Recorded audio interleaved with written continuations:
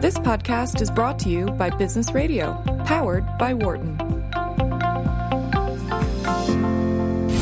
From the campus of the University of Pennsylvania Wharton School, this is Wharton Moneyball on Business Radio, Sirius XM 111. Good morning. Good morning and welcome to Wharton Moneyball.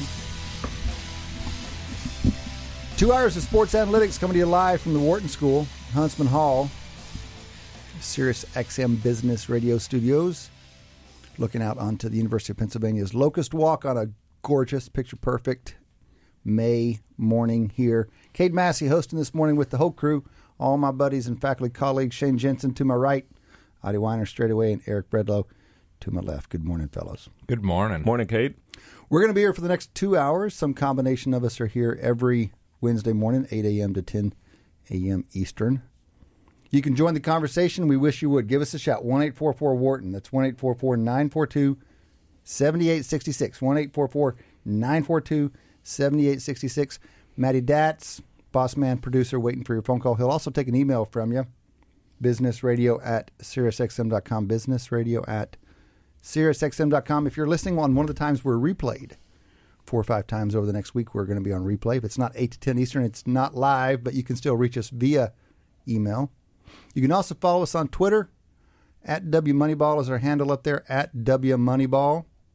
We follow all of our guests. We post on various sports analytics matters over the course of the week. It's a great way to stay in touch. You can add us. You can send questions, opinions. Give us over-unders. We do an over-under segment to wrap up the show every week. We take yours off the internets if you want to give us a suggested over-under. Open lines for the next half hour. We have our guest segments coming up at the bottom of this hour and the top of the next one, as usual. But between now and then, fellas, I'm curious, what in the world of sports has caught your eye? So over the last week, have we... I mean, I belabor this every week, but it's going to be Cavaliers in the finals. And are you guys ready? Are you guys ready to admit to me that it's going to be Cavaliers in the finals? I'm halfway there.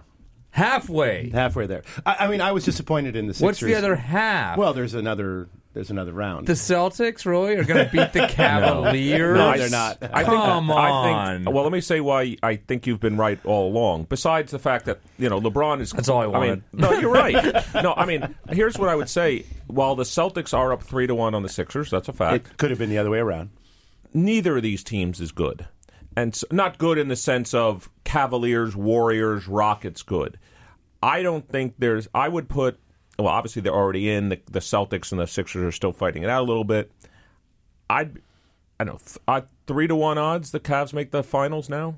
At least 75%. I mean, they're the better team. They're better than either of those teams. When you say neither one of these teams are good, I know it's a little bit of hyperbole, but what are you basing that on? So a couple things. One is just some of the statistics. So if you look at the offensive points per possession, and you compare them in the playoffs to the other teams that are in the playoffs, they just don't score enough points. That's just been the problem in the playoffs. That's part of the problem. Secondly, the Sixers, in my view, have been exposed, and specifically Ben Simmons has been exposed. Not that he's not a great player for a rookie. He can't shoot the ball. Mm-hmm. And so what has happened is, and the Cavaliers know this, obviously the Celtics have figured this out, and so guys are playing off him. He's not beating people to the basket anymore. The only thing that saved our season was T.J. McConnell in the last game, who's extraordinarily fast, who essentially played point guard. They basically played Simmons at the 2. When you have, look, for Sixers fans that have been watching this for years, it reminded me of Maurice Cheeks, Hall of Fame player who couldn't shoot the ball. He can't shoot the ball. So is that a fixable problem? Because yes. Eric, for example, you've said this season, you've said, look, Simmons is so amazing that if I had to part with one of the 2 stars that the Sixers have right now, if I had to build a franchise around one of them, you'd take Simmons over Embiid. But let me say the following why. And it actually showed in Game 3 of the Sixers-Celtics series. My theorem of basketball, especially in the playoffs, and I watched it for 15 years with the Knicks, being from New York, your best player on your team cannot be your center. And here's why. You cannot get that player the ball in the last 15 seconds of a game. And that's what you saw in the Celtic game. What happened? So Al Horford covers him. They double-team Embiid. You can't get, if your best player is your center in today's NBA, you're in real trouble. There has to be someone with their hands on the ball. Even a guy who can't shoot. Even a guy who can't shoot. Because you know what? He's been making foul shots. He's going to create something for someone else. It takes too long to get the center of the ball, and then you're one-dimensional. You can't pass it around. There's 3 seconds left on the clock. So I listen to you, and I don't disagree necessarily. Well, but, statistics suggest that the Cavaliers are much better in the playoffs than either It's of a those step other forward teams. that you even listen to him. So, what's that? All right. Okay, let's rewind. My observation is the Sixers have been playing. They played extremely well all season, particularly the last 20, 30 games of the season. How do I not know that you're just telling a story to describe the last 3 games? Well, and that's common. I mean, I've heard Cade describe. We don't want to overreact to tell stories or to make sense of the past. So it sounds a little bit like that, and that maybe the Sixers really were never quite that good as we thought. Maybe this is the uniqueness of the NBA is that the playoffs just sort of are so different, and that just is fertile ground for convincing ourselves of realities. But I don't know. Maybe this was just they shot terribly, and we saw that, and that was just maybe just bad luck. So there's some statistics that we can look at that I've looked at for the series. No, but let me say an alternative theory is that Boston is not a particularly good team, but they're a solid defensive team. And so it's matchups. You know, one could argue it's matchups. Like, why did the Cavs destroy Toronto, beat them 4-0? They were the number 1 seed, but it took them 7 games to get past Indiana. You could argue it's matchups. So maybe the Sixers just don't match up well against the Celtics for whatever reason. I mean, that's the other theory, is that the Sixers aren't playing poorly. The Celtics aren't playing particularly great. It's just the way the two teams match up position by position. It's not a set of matchups. But we do know is that the Sixers' three-point percentage is way down. Now, you could argue, we could cause and effect. It could be either direction. We know that their points per offensive possession are way down. We know their turnovers are up. And so who do we want to cause for that? Is it a bad 3-game stretch? It's a small sample. That's possible. Or we could know that the Celtics have been doing this to every single team this year. It's hard to know. I agree with you. There's no proof that it's not one team or the other. Listen, I'm looking forward to the Sixers getting through. I doubt that they will, but we saw the Cavs look really weak in the opening 7 games. And that was what led me to sort of wonder that this is how well they would go on. Oh, everyone loves Brad Stevens, and everyone is blown away by what he can do with X's and O's. And it would be fun to see him go against LeBron, not in a one-night thing, but in a series. And this is what we're going to get, presumably. Yeah. But, basically, let's go back to Shane started us with, he's asking for some credit, and he should get some credit because he's been beating this drum for like a month now. And in the last week, it's been like, oh, yeah, right, LeBron, right. If he steps up. We just had to wait for him to wake up. But I like the idea of pitting him against a very scrappy Celtics team and arguably the best coach in the game. Yeah, and I mean it's a little bit too bad that there's been these kind of injuries throughout this season because I mean really we would be I think that much more excited for this Celtics right, it'd be 2 great finals. Cavaliers matchup if they were at full strength. If the Celtics had Kyrie Irving and Gordon Hayward healthy, you might not be saying the Cavs are going to the finals. That's right. I think that would be sort of the best shot in the last few years of LeBron not being in the finals. Okay, so over on the other side, we finally have the pairing that we've anticipated. Now, that was the entire season. Almost foregone. Yeah. So I guess my argument is that all of this was foregone. But yeah. Well, to what extent is it foregone that the Warriors will clip the Rockets? Oh no, I don't think. No, I think that it really is kind of a 50. Maybe not a 50. I would probably go 60-40 for the Rockets or something. For the Warriors. But that I actually think there is. Rockets have home court? The Rockets do have home court. All right. They do have home court. And so this is the first time in this stretch that the Warriors have been playing on the road to start. Is Steph Curry all the way back? I don't know if he's all the way back. I don't know. Not clear. I mean, he plays well when he's in. He plays well when he's in, but I don't think you'll see him play 40 minutes a game during the playoffs. Mm-hmm. That's a fascinating series to me, and it's really one that I think it's stylistically interesting because I was actually looking last night at the statistics. They're the top 2 teams ever to play each other in terms of offensive points per possession. Oh, my. So they're the 2. I mean, I'm saying both teams And literally, I saw the stat last night, which was fascinating. If the Rockets had made so Warriors were number 1 this season, Rockets were second. But to show you the delta, literally, James Harden missed a shot at the end of the 82nd game. If he had made it, it would have flipped the other way. Wow. So literally, they Virtual both tie. average 112 points per offense. If they played the whole game at their average offensive possession, they would both score 112, which is the highest of any two teams playing each other. Mm-hmm. But stylistically, they're so different. The Warriors play move-it-around basketball. Harden and Paul play one-on-one basketball. It's going to come down to 1 or 2 shots. If James Harden makes the shot, I think Houston's going to win the series because he can get a one-on-one move against anybody, and that's what we're going to find out. So, by the way, Curry played 37 minutes last night. He scored 28. So he's that's a lot. We don't know if he can do it, every game in a series, but apparently he can do it when he needs to. Who should we be paying attention to on the Rockets other than Harden?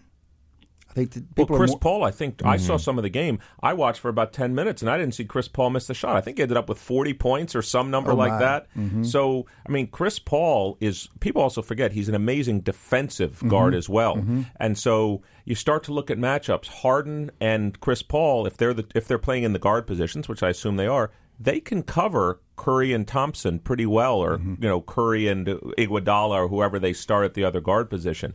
I like the matchups defensively for Houston. I think Houston's a good defensive team. And actually, if you look at what Daryl Morey has been saying to combat the Warriors, they brought in a bunch of guys who are defensive minded. Mm-hmm. Take a look at the article that just came out. It's on ESPN. It was posted on 538. He was drafting players that had the defensive capability to play multiple positions because when the Warriors make you switch, they always have a mismatch. That's been their goal, to get defensive players that could cover multiple positions. It wasn't about the offensive side of the ball; it was the defensive side. If we're going to kind of break this down in kind of a matchup sense, that the Rockets may match up particularly well to the Warriors. Is there much signal in what they did against each other in the regular season? I think the numbers. I know they only played 3 times. I'm pretty sure the Rockets went 2-1. Yeah. I know at one point the Rockets had won the first 2 games. No, I don't put any stock in that whatsoever. None whatsoever. So I'm curious to know about the interaction of these two offenses. Would you expect them to go down or go up when they play each other? Good question. I think stylistically, this is my assessment. I don't know this. You're going to see the Warriors try to speed up the game as much as possible, and you're going to see the Rockets try to slow the game down as much as possible. You would think, well, the Rockets are going to try to outscore everybody. I think they realize that if they play run and gun, even though Mike D'Antoni, the Rockets coach, is the architect of run and gun, I don't see them trying to just outscore the Warriors. I see them as being opportunistic. If they get a rebound, turnover, they're going to push the ball. I think they would rather have the score, whichever team wins, they'd rather have the score 105-102 than 130-127. I think 105-102 favors them more so. What do you think about the Sixers' probabilities at this point? Did they have a shot? Obviously they have a shot, but is it better than 1 in 5, or is it more like 1 in 10? Well, so let me tell you. So the betting odds right now for the Sixers to win the East. So the entire East. Let's get through the Cavs. I know. Okay. Wait. Let's just say they're 50-50 against the Cavs, just for a second, if they got there. I know Shane disagrees. Let's just say they got there. They're plus 1,800 right now. So you bet 100, you win 1,800. So there's 3 games left. Let's just do a little simple math. It's a half times a half times a half would get you to 1/8 to win this series. Let's say they're a half to beat the Cavs. Now you're at 1/16. That's about what right. The odds are. Mm-hmm. So that's what the betting line is. So, but they're probably a better shot to win. Honestly, they're probably better than 1-8 to win against the Celtics. No. They'd have to win 3 games. 1-8. Am I doing this wrong? No, I got the math. So why do you think it's not? Why do you think better they're better than that? Because I think they're favorites tonight, and they'll be favorite the next night. They are actually. This is the other thing I was going to get to. Let's unpack this. I know how to multiply 3 numbers. So if they're better than a half times better than a half. Why are they better than a half? That's what the line is for tonight. I mean, I'm just saying. I'm saying. Okay, go. So I mean, it's kind of tautological. You're defining their. Like, why are they actually? Because I think first of all they were favored in every game. I think that the line hasn't walked the direction that Eric has walked into, which is that the Sixers are legitimately worse than the Celtics. The line, I think, has essentially absorbed the fact that the Celtics have played better and the Sixers have played worse for 3 games. Let me agree with you on something and disagree with you on something. you're right. I was shocked to see that the Sixers are favored tonight in the game. They're favored by 1.5 points. That surprised me a little bit. I actually didn't say that the Celtics are necessarily better than the Sixers. I said they're both markedly worse than the Cavs, and they're kind of indifferent from each other. It could be 3-1 Sixers right now. It could certainly be 2-2 Sixers right now. I think they're both good teams. I mean, the crippled Celtics without Hayward and Irving. Right. Add those two guys, Celtics. and that would be an amazing team. I can't wait to see the Celtics next Yeah, year. I mean, my disagreement's less about what happens in the rest of the Sixers-Celtics series more than this assumption that they're somehow 50-50 Oh, they're against probably the Cavs. not. Do you That's- put, that's obviously, probably do you not. put That any impacts weight? it.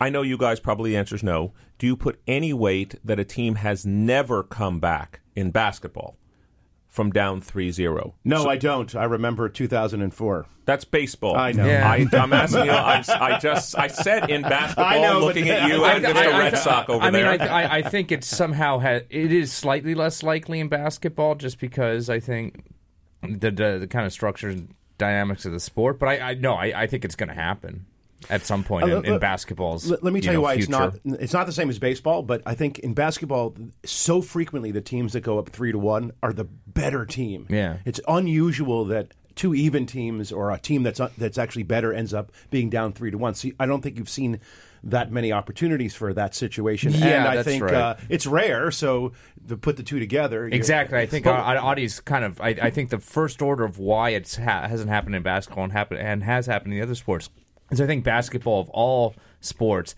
has playoffs where there still is a real talent disparity between the teams. The other thing that's more surprising maybe of the stat in basketball is I don't remember the number exactly, but let's just say 200 times it's happened that a team's gone down 3-0 and they've never come back. There actually have been something like Matt Batts, our producer, can look this up, maybe 10 or 15 times where it's actually gotten to a Game 7. Now, then you start to say to yourself, no, wait a second. So it got to a Game 7, but the team that was up 3-1 won all of those Game 7s. That actually, to me, is more surprising. It is. You're right. Once you get to a Game 7, then it certainly should really goes against be my kind of a coin momentum flip. argument because the one team has won 3 in a row by definition. It's a home Apparently, they court, call this the probably a home court zigzag. This is something I heard this from listening to the Bet the Process podcast. They have this term called the zigzag in basketball, which basically means autocorrelation, negative autocorrelation, which is exactly the opposite of momentum. And so if you apply it in this context, when you're up 3-0 and you end up getting 3-3, you're so motivated to recover that you're become the favorite Doesn't again. home court build a little negative autocorrelation in? Well, absolutely does, right? So, So this is Wharton Moneyball. You can join the conversation 1-844-WHARTON. That's 1-844-942-7866. Got the whole crew in here this morning. Open lines for the next 15 minutes or so. So the other thing that caught my eye is, I don't know if you know, obviously, back to what Shane said about the Cavs. So they've obviously swept the Raptors. I actually just simple math to do. So they've now won 10 straight playoff games against the Raptors. So I actually did. So what I did is I said, so what would their, let's imagine independent games for a second. What would their odds have to be in each game so that winning 10 straight games was the least statistically significant possible? In other words, if I took some number, raised it to the 10th power, so that's whatever their odds are times 10 games, equals, let's say, 0.05. The answer turns out to be about 75%. So they would have to have had a 75% chance of winning each game, because 0.75 to the 10th is roughly 0.05. I started to think to myself, that's an amazing streak, because I don't think they were a 75% odds team to win each of those games. And I mean, the betting line certainly wasn't them at 75%. Well, there were many of the games where... Time to chime in. No. It's LeBron. I understand. No. I was just doing... I know. I was just doing a calculation that said it just seemed that's a pretty amazing streak for one playoff team to beat another 10 consecutive games. I wanna kind of transition from that to one of the most exciting things. I'm going to bring us over to hockey, the other playoffs. Our long national nightmare is over. The Penguins are finally out. They are not going to win their third Stanley Cup in a row. And who vanquished them finally is the Washington Capitals, who have struggled against that team. So maybe there's some theoretical future where the Raptors will actually overcome LeBron. Well, what the about Capitals can inspire what them. about the Rockets overcoming the Warriors? Yeah. Would you put that at the same level? No. No. No, I mean, I actually don't do... No, I mean, Again, the LeBron. Sorry, Sidney Crosby in hockey is kind of like LeBron in basketball. But it's not as strong because no single player in hockey can dominate like a single player in basketball can. But the Penguins have the best player in hockey right now. And that has basically fueled their drive to 2 straight Stanley Cups. And they're not going to get their third, thankfully. But can you just give us that don't follow hockey as much as you do a perspective? Is this as big as in 2004 when the Red Sox finally beat the Yankees? No. So it's not a rivalry of that. There's magnitude. not been 100 years of history like behind like the Capitals versus the Penguins.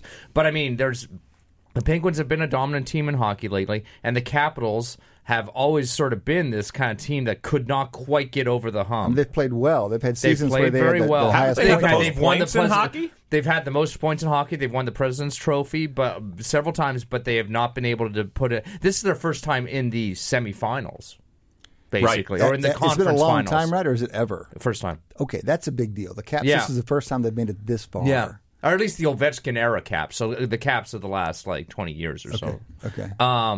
So that's really exciting. Well, in the West, and you've on got the this other Las side, Vegas team. I'm not even sure. That might be the more exciting result, is that the Vegas Golden Knights, an expansion team, is in the conference finals, which is unbelievable.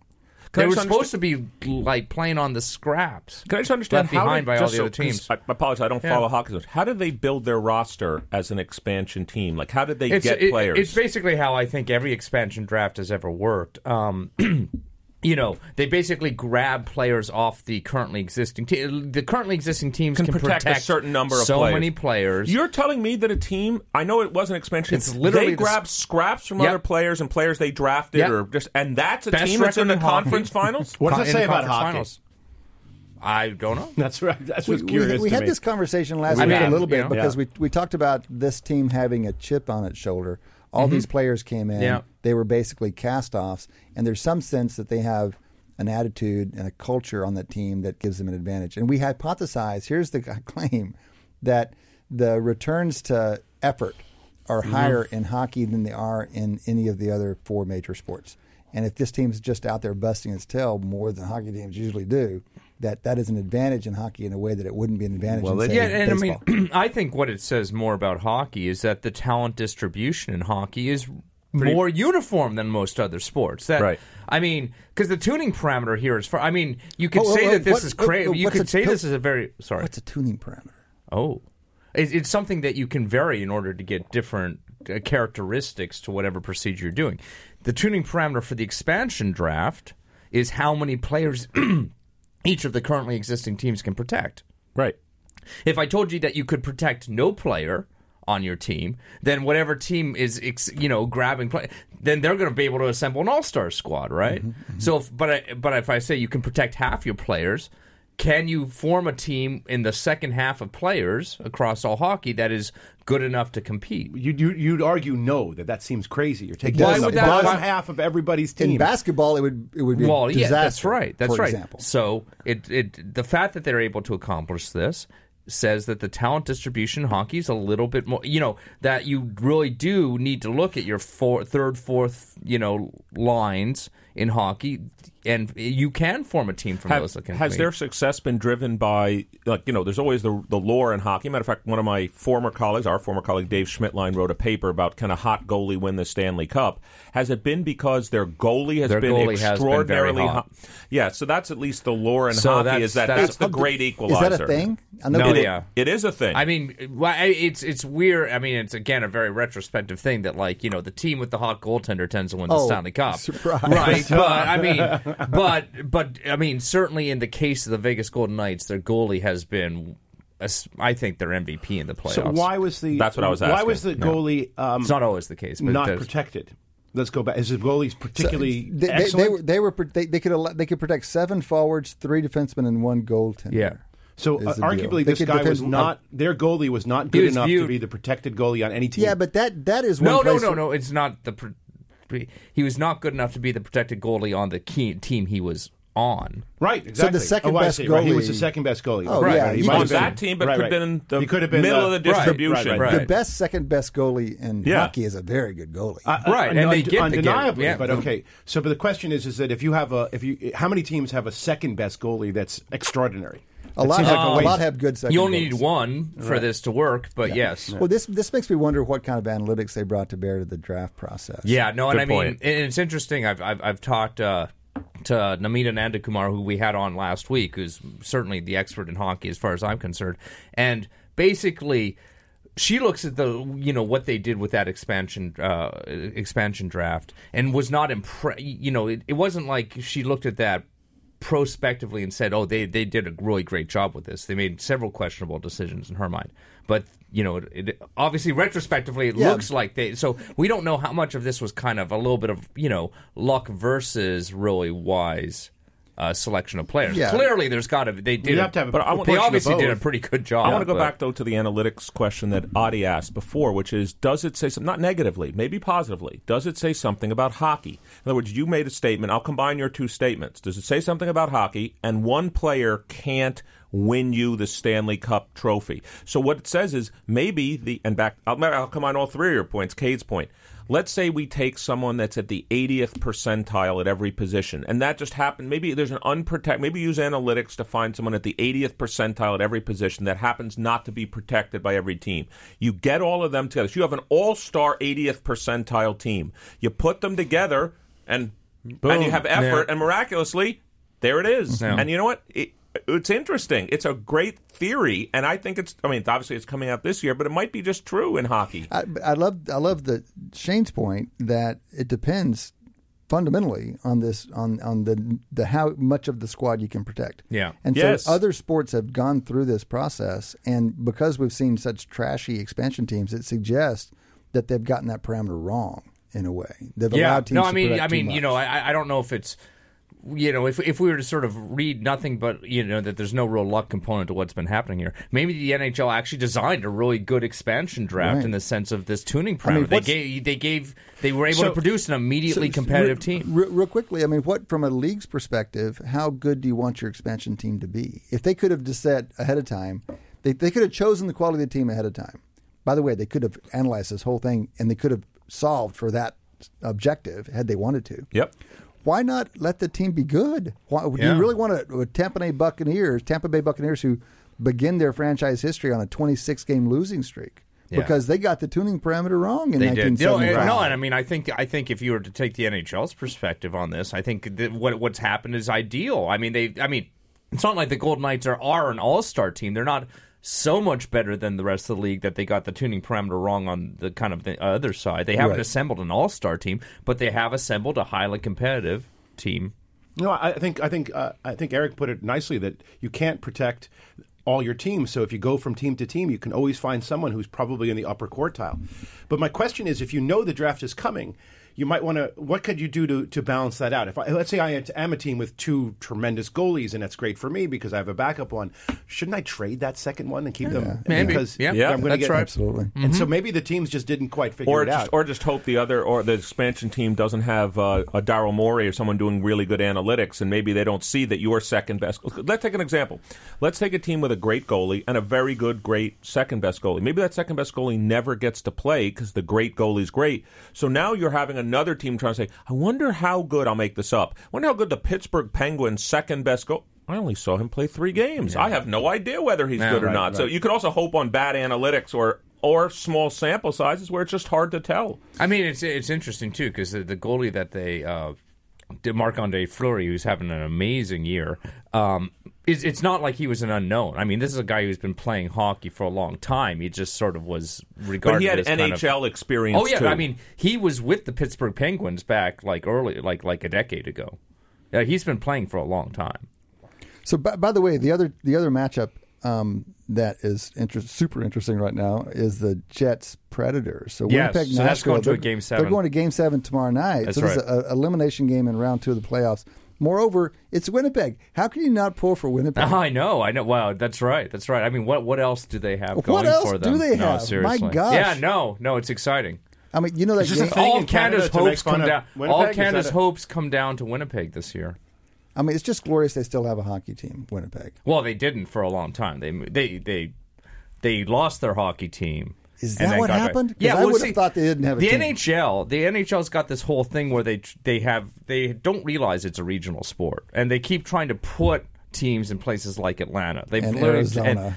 Yes, and the Winnipeg Jets were the Atlanta Thrashers of a few years ago. And your team growing up, favorite was Calgary Flames were also started in Atlanta. So I'm just asking the question: if if Calgary or Winnipeg plays the Boston Bruins, your adopted sports home, who do you root for?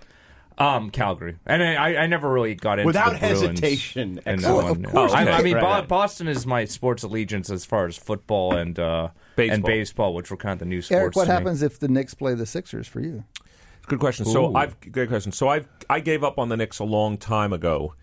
So I would root for the Sixers. How many years into the current ownership did you give up on them? On the Knicks? Yeah. Oh no! I've been a Sixer fan over a Knicks fan for probably the last 15 years. Yeah. You need to be given license. If your team's owner is sufficiently bad, you should have license to cash it in. There should be an office you can come in. If you've lived in another city teams for don't long deserve enough, unconditional loyalty. And your kids are probably Sixers fans, Eric. For sure. I think I've told the story many times when the Yankees. Any Redskins fan that wants to choose a new team, we should just let them do that guilt-free. We're giving out licenses, everyone. All listeners, guilt-free. You have Shane's allowance to switch teams. What franchise in each of the four sports do fans most have license? We're going to license one team in each sport to cash in their allegiance because of bad ownership. We've already got the Redskins got to win because of football, Snyder, Knicks because of Dolan. What about on the baseball front? Oh, baseball front? The Marlins. I mean, not that they have any. Marlins. Not that they have any, but they have the worst owners in baseball. I was going to say the Padres, just because they've been so historically bad, but I'm stand corrected. The Marlins are the ones that are actually... Do we know anything about hockey ownership to say? No, probably not. All right. No. All right, fellas. Well, that's been the first quarter of Wharton Moneyball. We still have 3 quarters to go. Come back and join us after the break. Welcome back to Wharton Moneyball. 2 hours of sports analytics live every Wednesday morning, 8 to 10 Eastern.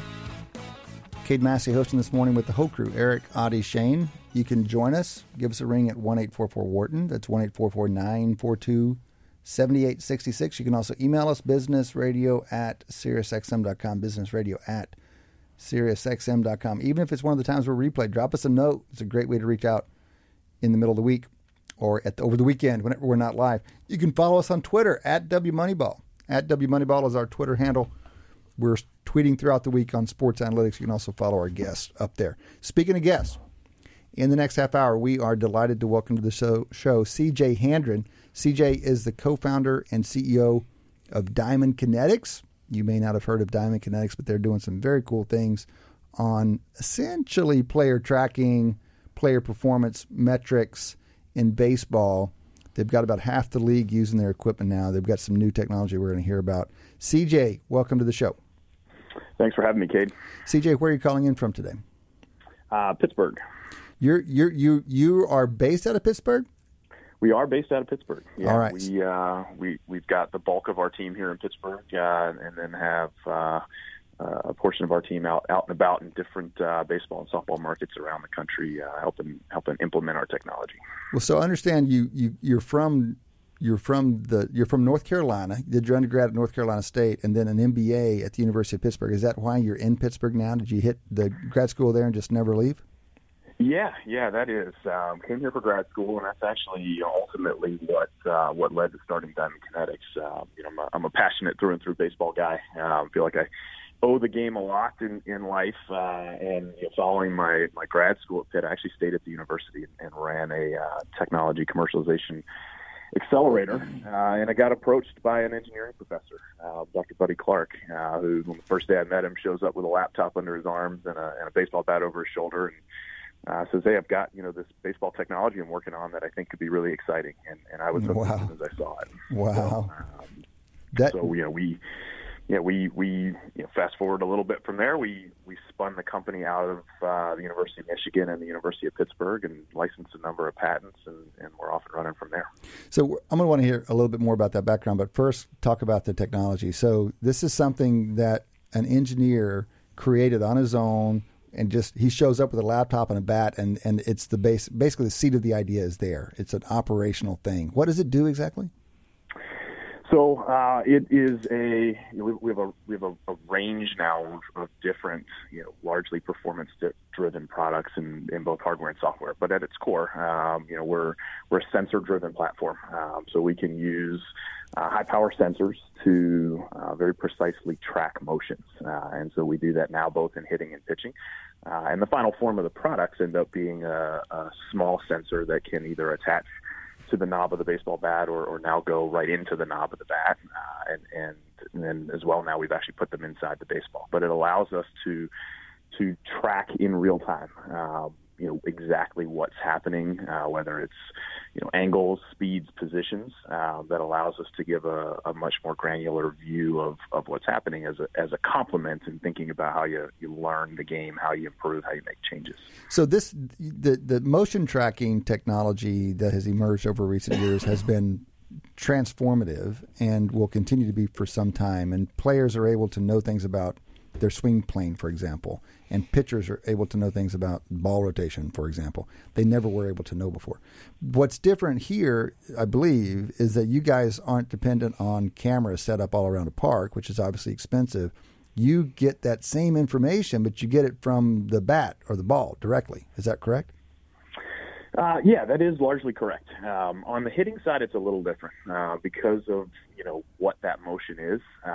It's really difficult to pick it up with a camera. So what you can track with sensors on the bat or in the bat is actually all really new information with sensor tracking capabilities, whereas the cameras on the field can track the outcome and the movement on the field.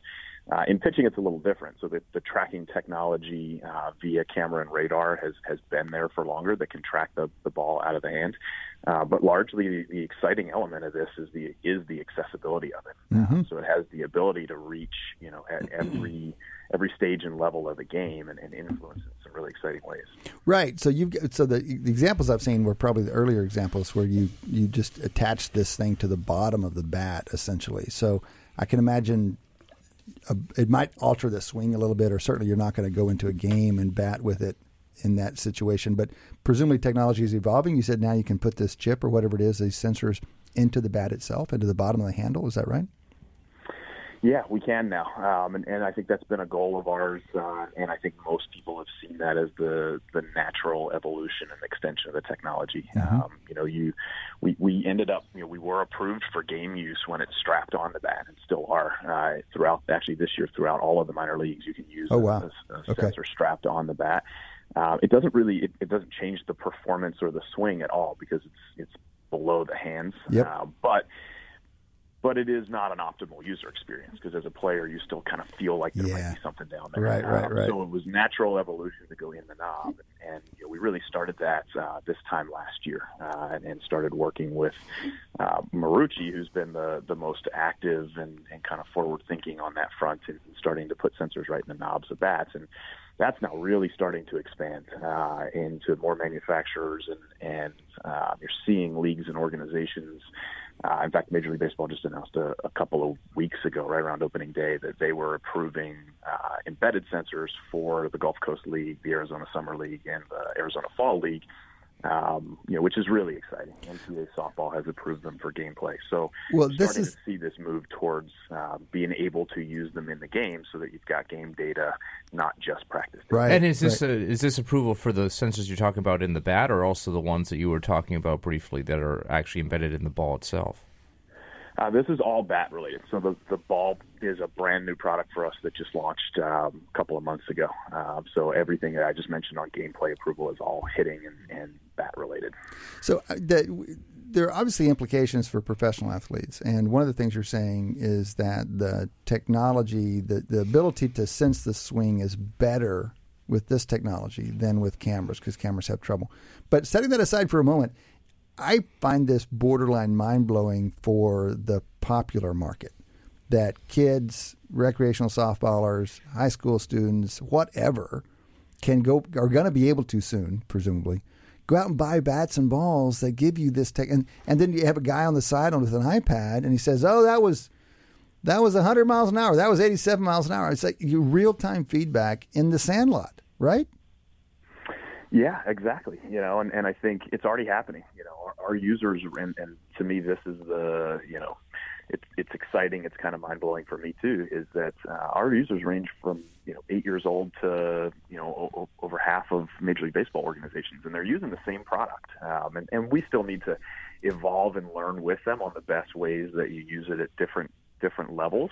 But it is that accessible. And if you have a smartphone in your pocket or a tablet, you have that kind of access in real time to, in a lot of respects, the exact same kind of tools that the pros are using. I mean, who doesn't want this? I want to go right now. I want to go to the softball field right now and take batting practice and come away with data on knowing how hard you hit it. Yeah, and more than that, the feedback you get if you're trying to get better, to have that kind of feedback like after every swing or after every at bat. Sounds remarkable. Well, it's also particularly remarkable for amateurs because we have so many things we do wrong that there's so many opportunities. Talk about tuning parameters. Yeah, you get to change things, and then you can really see, you get the feedback and really start to get better. I'm questioning at the major league level where they're already so excellent at what they do.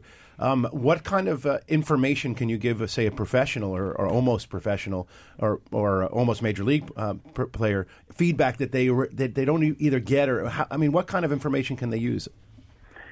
Well, I think we see them use it in a few different ways, and kind of broad brush. And apply it in.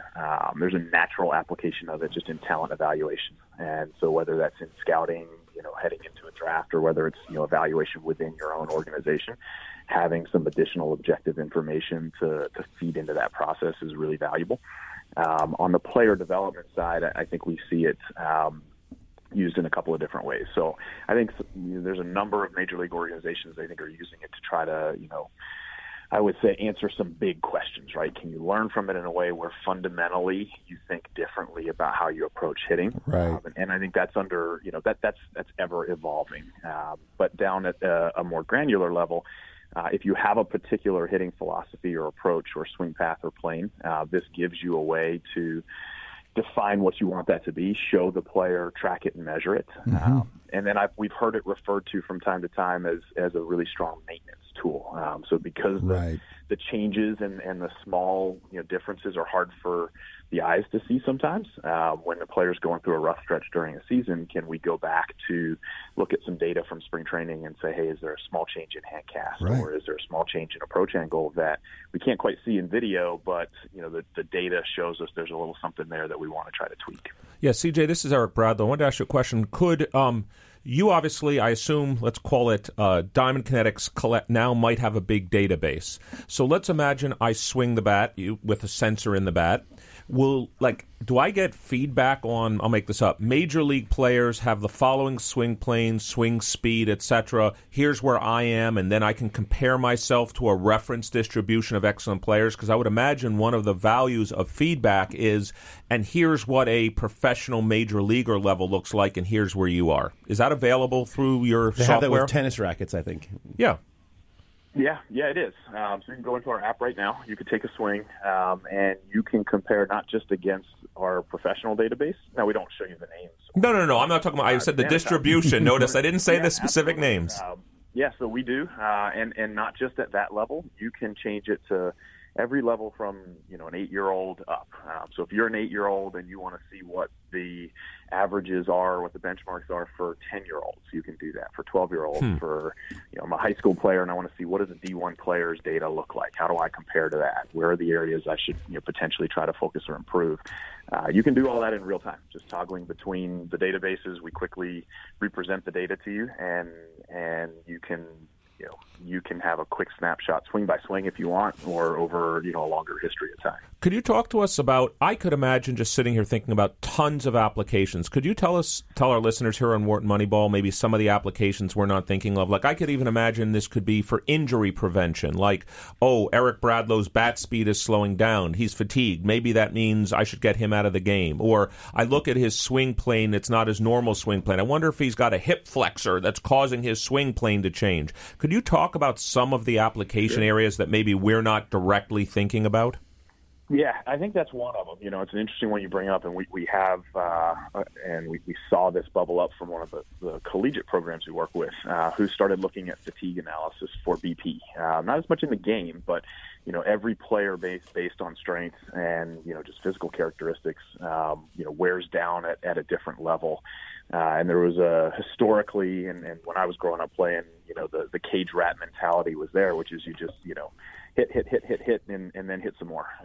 And as it turns out, there's something to be said for looking and saying, hey, does the mechanics and the path of the bat start to break down? Does bat speed, start to indicate, hey, this player should take more than 15 swings at a time before taking a small break, but he can take 25 over there.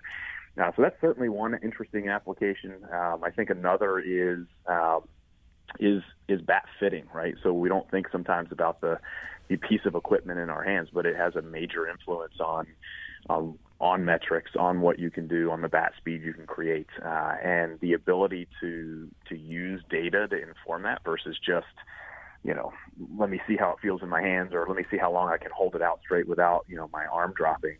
Whether it's at the professional level where they're fine tuning, down to fractions of ounces, or whether it's the amateur player who walks into a sporting goods store and says, I have no idea where to start with this. I have a height weight chart, but that's about it. Data can be a tremendous resource and asset there. We're talking to CJ Handren. CJ is the co-founder and CEO of Diamond Kinetics. This is an organization out of Pittsburgh, PA, who's working with half of Major League Baseball now, implanting chips into bats and chips into balls so they can get more precise measures of what they're doing, both at the plate and throwing.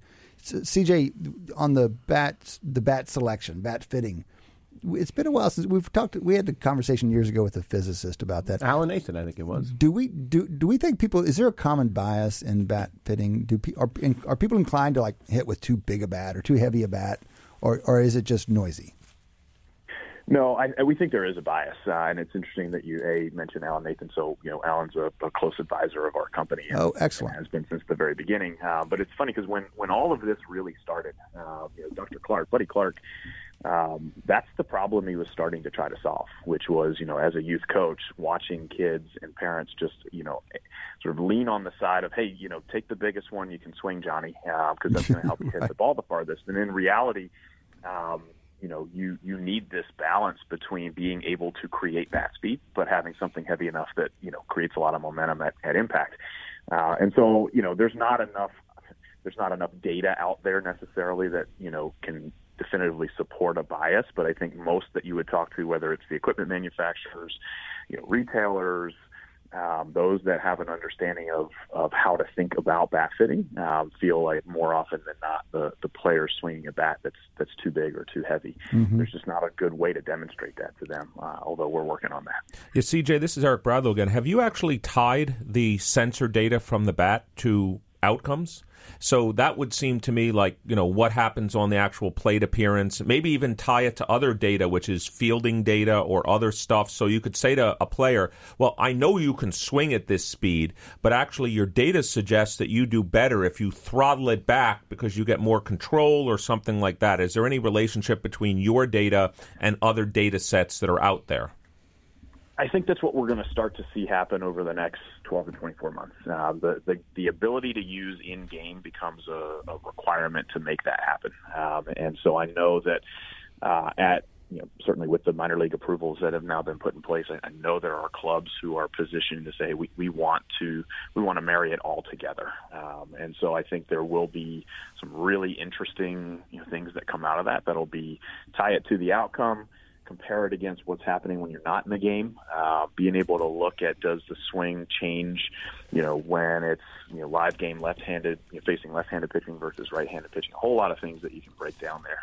I think the outcomes that are in the near view for us in marrying together are the off the bat outcomes that you see every day on StatCast at this point. So exit velocity, launch angle, things that you definitely can correlate back to what you did with the swing to create those. And so we will be launching within our platform the ability to track and measure that now as well very soon. And so that the individual user, the 9, 10, 11, 12, 13-year-old can have that piece of information, which they can compare with, what they just saw on TV, in a broadcast, but can also marry it together, and we can help them marry it together with what they're doing in their swing that is influencing their launch angle or their exit velocity. Right.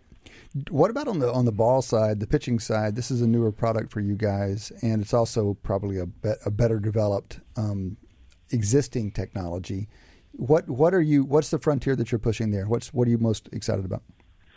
Yeah, and it's interesting, living in our world, because you just summed that up perfectly. It's a better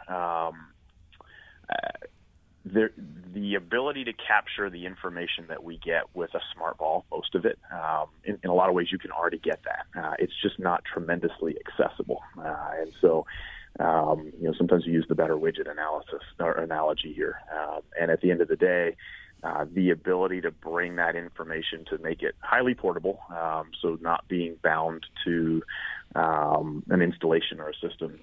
So making it portable, making it very accessible in real time, doing that in a very cost-effective way, again, allows us to bring that to a much wider audience, and that's really exciting for us. And we're just in the infancy of that.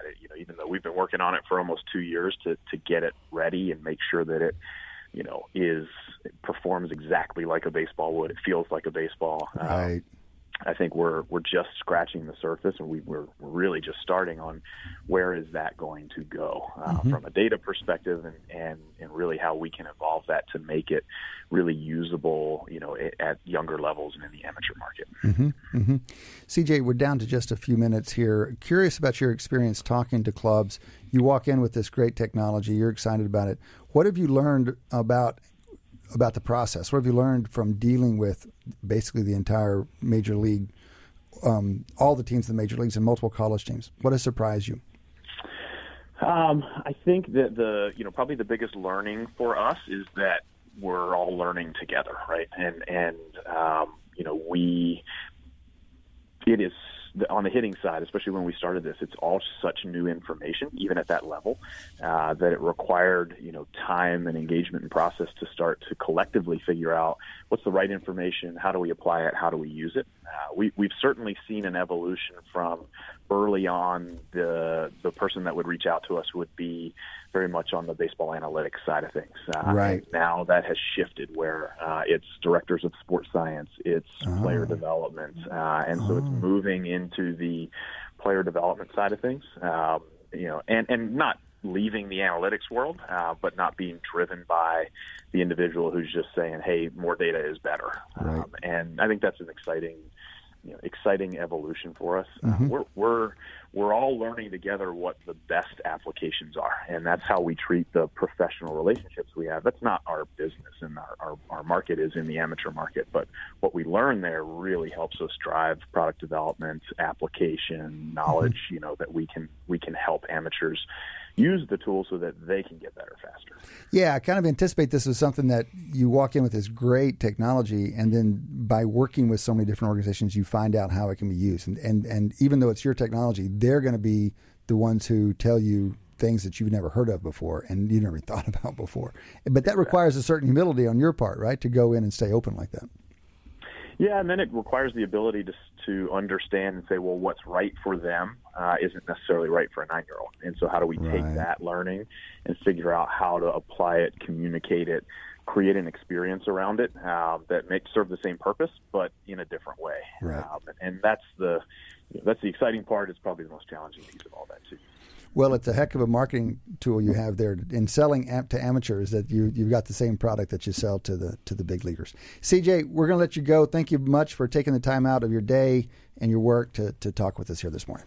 Absolutely. I really appreciate you having me, guys. Thanks. You bet. That was CJ Handren. CJ is co-founder and CEO of Diamond Kinetics. Diamond Kinetics. You can read about them on the web. They're out of Pittsburgh, PA. They're selling into half the major league and developing in the amateur market as well, putting technology into bats and balls that allows you to get metrics that heretofore only major leaguers and generally with a bunch of cameras have been able to get. That's the halfway point of our show. We still have 2 quarters to go. Come back and join us after the break. You're listening to Wharton Moneyball on Business Radio, Sirius XM 111. Welcome back. Welcome back to Wharton Moneyball. 2 hours of sports analytics live every Wednesday morning, 8 to 10 Eastern AM. Rolling up to the top of the hour, 9 a.m. live here. Cade Massey hosting with Audie Weiner, Shane Jensen, and Eric Bradlow, the whole crew. Join us if you'd like. We'd love to have you give us a call. 1-844-WHARTON. That's 1-844-942-7866. You can also email us, businessradio@SiriusXM.com. Business Radio, easy email, businessradio@SiriusXM.com, especially if you're listening one of the times that it's not live. 4 or 5 times it'll be replayed, including this afternoon, some over the weekend. Drop us an email. It's a good way to reach out. Also, follow us on Twitter @WMoneyball. You can heckle us. You can ask us questions. You can give us over-unders. Guys, we were heckled. We named the Redskins fans as the team in the NFL who most have license to cash in their allegiance and get a new one. Guilt-free. Yeah. And Mike S. on Twitter says, what about the Browns? Really? Redskins before the Browns? Yeah. No, I mean, football unfortunately has a few. You could argue, the San Diego Chargers and, they've got some competition. Oakland Raiders have some competition in there. Why too. is it football that does that? Is it particularly susceptible to bad ownership? Well, I think a lot of it is what Cade has studied in his research is that people tend to, I think about you mentioned the Buccaneers earlier this year. I think the Buccaneers turned 1 draft pick in the first 3 rounds into 4. And so regardless, you would say 4 draws are better than 1. Mm-hmm. I think people overestimate the value of really high picks, and therefore that they just keep making these same, I'll call it, Massey Thaler mistakes over and over again. They just do. It's got to be more than just the draft that causes owners to be bad. It's a good start. Cade's not talking. He has too many clients. Well, no, and I think it's certainly the case that the football has had this. It has this real disparity in that there's certain it seems like every decade there's a kind of a dominant team, and that does not leave a lot of championships for everybody else. And so, I mean, if you look across just in terms of if fans were just focused on performance, there's lots of reasons to dislike Dan Snyder, I think. But if you're just focused on performance, there's a lot of teams in football that have never. Well, but it's not even never winning. It's just in the cellar year after year. This is a terrific question. Why ownership matters so much in professional sports? There does seem to be differences across the sports. It's a big topic. We're going to take it up on another day because we've got some basketball over the next half hour. We have Tom Haberstroh joining us. Tom is a longtime writer at ESPN. Now he is with Bleacher Report. He also hosts the podcast Count the Dings. Tom, welcome to the show. Thanks for having me. Tom, where are you calling in from this morning? My home in Charlotte, North Carolina, the home of now James Borrego, the head coach of the Charlotte Hornets, and the new GM Mitch Kupchak, who is a UNC grad. And, it seems like me as a Wake Forest guy, I'm kind of an outsider now with all the UNC everywhere. And, Michael Jordan is the owner. Right. It's a pretty scary place right now. The Hornets haven't been terrifically relevant for a while, have they? And who do you blame for that? Yeah, well, it's tough. I mean, Rich Cho was let go earlier this season, the GM of the Charlotte Hornets, and it's been a tough go around Kemba Walker, who since November has more threes than any other player in the NBA. That is, of course, a regular season stat. But, he's a special player. It's just they don't have that many dynamic players around him. And what you get into is what the Memphis Grizzlies fell into and what the New Orleans Pelicans did a few years ago is capping out with a small market team because you can't attract a lot of free agents to your city. Memphis and New Orleans and Charlotte are 3 of the smallest markets in the league, and they kind of have to overpay for talent in-house because they can't afford to attract talent coming in. So what you end up doing is hamstringing your cap space long-term, and you end up being pretty mediocre. Of course, if you have a guy like Anthony Davis, that tends to help. Yeah, right. He's a franchise saver. But what about the ownership? We were just talking about the quality of ownership in the NFL, and we know it varies some in basketball, even though I'd put basketball ownership way above the NFL ownership. Michael Jordan was obviously a transcendent basketball player, and those of us who are from that generation were going to probably forever take him as the greatest. But he may not be the best owner in the world. What has been the experience down there? I mean, we'll grant you the small market handicap, but still, I mean, we have some teams being smart out of small markets. Well, the fascinating thing here is Michael Jordan is maybe the most iconic player, not just from a basketball perspective, from a business perspective. The Jordan brand reigns supreme. Right. And yet that isn't enough to attract free agents. You'd think that the draw of playing for Michael Jordan and being associated with that brand would be paramount to just about anything. I mean, yes, it doesn't have the Miami beaches or Hollywood nightlife, but you'd think that it would draw free agents a little bit more than it has. And I think he's a tough boss. He's a really tough owner, and he spends a lot of time in Florida playing golf, and so he's not the most present of owners. But I will say this, I've heard a couple GMs or basketball ops people who have turned down the Charlotte job because of that fact that they don't think it's the best job in the world because of working for a guy like Michael Jordan is so demanding, and it's difficult. Walking into the office and seeing Michael Jordan, and that's difficult. It's a difficult proposition because it's one thing to walk up to a tech guy or a businessman and just say, I know basketball better than you do. Let me take control here. It's another thing when it's Michael Jordan sitting across the desk. Right. So right. It's a difficult job, and I think that reflects the kind of struggles they've had ever since he's taken over. And the same thing with Washington Wizards when he was there. Right. It was very difficult with Michael Jordan as a decision maker. Right. So, Tom, we want to hear about the work you're doing now, but we want to hear a little bit about how you got there. You went to Wake, you've already mentioned, as an undergrad, and then from there to ESPN. Where did you get into basketball analytics? I mean, obviously ACC is kind of a hotbed of college hoops. And then how did you evolve from your ESPN gig to what you're doing now? Well, how much time you got? No, it's been a wild ride. I mean, I actually was trying to get into finance and economics. I was an economics major at Wake Forest. I was going into finance, and then the market collapsed. I was graduating in 2008, and ouch. just about every job not a great timing. Just about every job I applied for, they just weren't interviewing because there were no jobs to be had. So I had to pivot and go into sports statistics on a whim. I was like, you know what? I love sports. I'm really good with numbers, and I feel like this is my passion. Let's see if I can make a career out of it. So I threw my resume over at ESPN and worked at their sports analytics and sports stats and analysis group for $12 an hour. And I just worked my way up through the chain at ESPN doing analytics and sabermetrics on the baseball side. And then the line was really short on the basketball side. So I said, you know what, I'm going to try this whole basketball thing, and here I am. How did you decide to leave ESPN?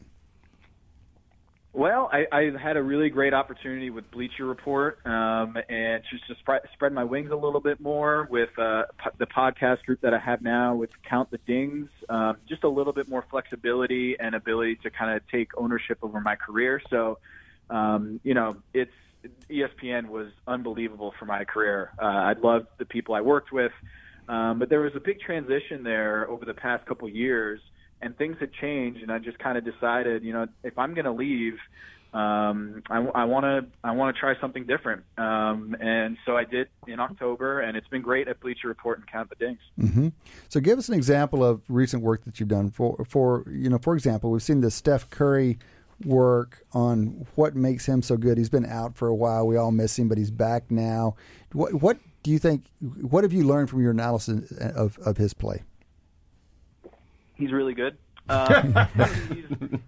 the thing about Steph Curry is people focus on the shot because that's the most tangible thing you can notice when watching him play basketball. But the thing that gets sports scientists and trainers and coaches just jaw-dropping all over the place is his movement. He is so fluid, and his handle is incredible. His peripheral vision is incredible. And that's why this MCL sprain is so critical to his overall play, because the MCL, for those who don't know, is a ligament that stabilizes and supports your knee during lateral movements. And that is such a key to Steph Curry's his game. I remember a couple years ago against Kawhi Leonard, he put him on skates in the corner because of this sidestep move that he uses to create space, where he just moves horizontally in ways that we haven't seen in the NBA before. where he just steps into his shot laterally, which is very bizarre. Right. It's so hard to do. But, Steph Curry he uses strobe light glasses in the off season to slow the game down, so his brain has to fill in the gaps, and time seems to slow down. Kawhi Leonard used to use these. Michael Jordan used to use these. And Steph uses all. Hold on, this is news Tom. to all of us. Hold on. Yeah. So, tell us a little bit more about this strobe light training. Okay, strobe light training. I wrote this story for ESPN last year.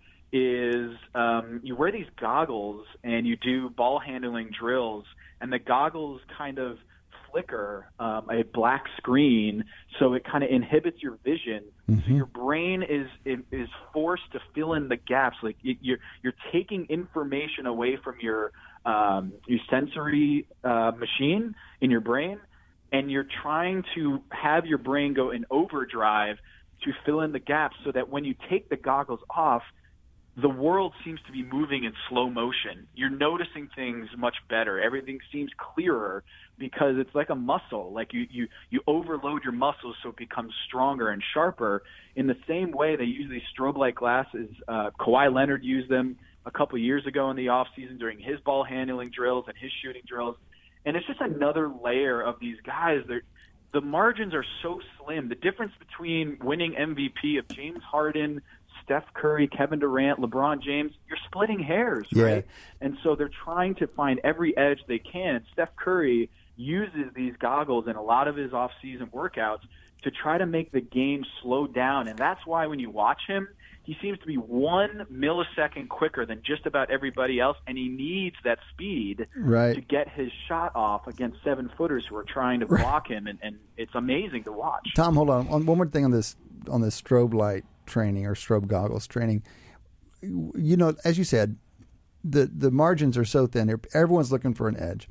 I'm always surprised when I hear about technology like this that it doesn't, once somebody like Steph Curry's using it, that it doesn't completely take over the league. Yeah. Why isn't everyone using this thing all the time? It's the same with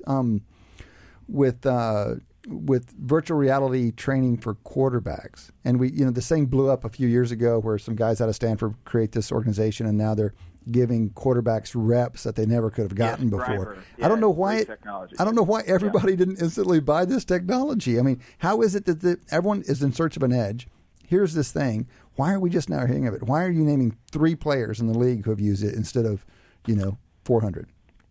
Well, maybe there are 400 and they just don't want to tell anybody, because a lot of the competitive advantage is not knowing what everyone is, not everyone not knowing what you're doing. And so I think, yes, it is possible that only 3 players are using this kind of technology. But I also think that players and teams are super tight-lipped about the training that they do so that they keep that advantage. And I think as soon as they reveal to the world, hey, I'm using this special diet, or I'm using this special training, or these goggles, or what have you, maybe that's part of the whole competitive advantage in this dog-eat-dog world where they just do not want to reveal any of their trade secrets. So I think there's an element of that, and also it's awkward. I think there is an uncool element to this where you're putting on goggles or VR goggles.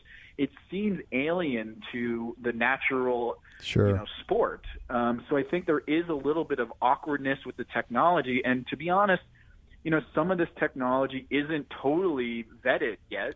So there is that. Yes. Scientifically, you're like, wait, this seems kind of like junk science to me. So Tom, there's a lot of that too. This is Adi Weiner. I'm really intrigued by this. I actually think that your latter hypothesis is probably the stronger one. I think that a lot of athletes are really resistant to do things new, and that that I think would guess that there are very few using the strobe lights and not many. I mean, and the only context that I have is that you see so many basketball players miss so many free throws when we all know, and I knew where I'm going, that this is a different thing. It's just not willing to try things that are just not what people do. It's just not part of the game. Jerry Graham? Yes. Is this where we're going? Well, I'm not going with it. I just don't think that athletes are willing to do this. Adi's dream is that everybody shoots their free throws well, underhanded. that's how I do it, and that's how you get them done. That's absolutely the case. It's the only way to go. And we were talking. I was talking. You have written about water. Is that something that you wrote about?